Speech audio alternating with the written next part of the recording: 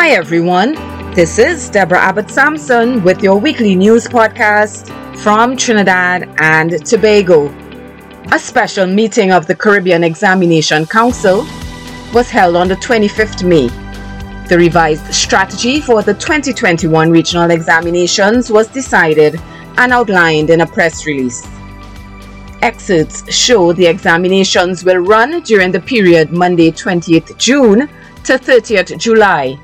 Results will be shared during the last week of September to the first week of October, and SBA deadlines will be extended to 30th June. The full article can be found on CXC's website. A link is of course included. The Caribbean Wax Museum, located in Barbados, is the first of its kind in Latin America and the Caribbean, showcasing a collection of lifelike depictions of the most famous regional personalities in politics, culture, sport and literature. Calypso Rose, Usain Bolt, Rihanna, Hazel Scott are just some of the famous personalities already honored and immortalized in wax. They recently unveiled a wax figure of David Rudder, which was among two others displayed in Barbados last week. Check it out online. What do you think? Let me know. The Caribbean people are talented and located all over the world. Patrice Grell-Yusick is a Trinidadian-born writer, currently in Chicago. Her website, afrobella.com, has been featured in Essence and other prestigious magazines.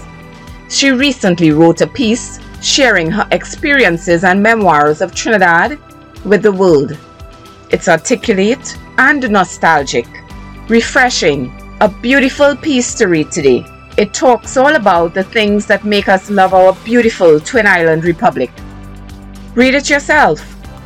I have included links to her website and the article.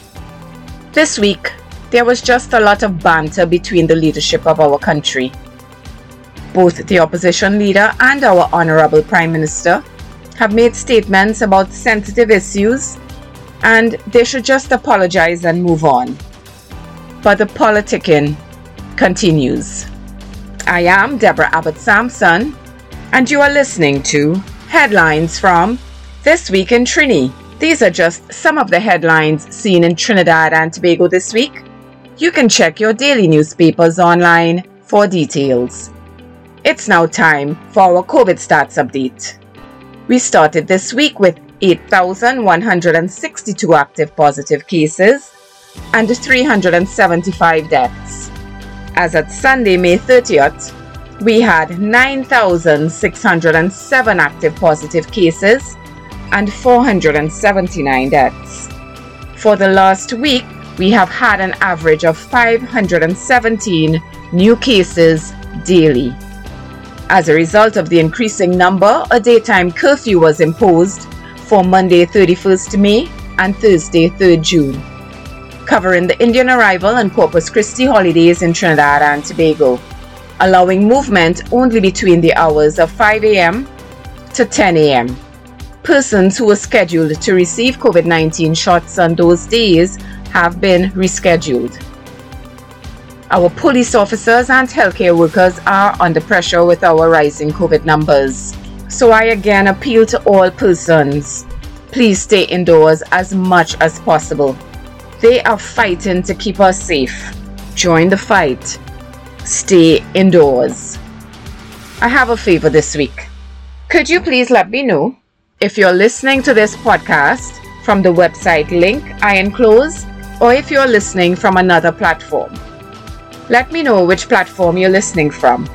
WhatsApp me at 335-2192. Our podcast is short and sweet today. You have the time. Holiday and lockdown. Share the link with your friends and family members. If you know someone who would appreciate this, send me their telephone number and I will add them to the distribution list. Need someone to talk to? Give me a call. Call anyone you know. Reach out to others. We don't have to do this alone. Remember, We are in this together. So that's all for this week, and I thank you so much for listening to Headlines from This Week in Trini. To all my listeners, please continue to be safe. Give thanks for life and blessings. Think positive and have a beautiful week.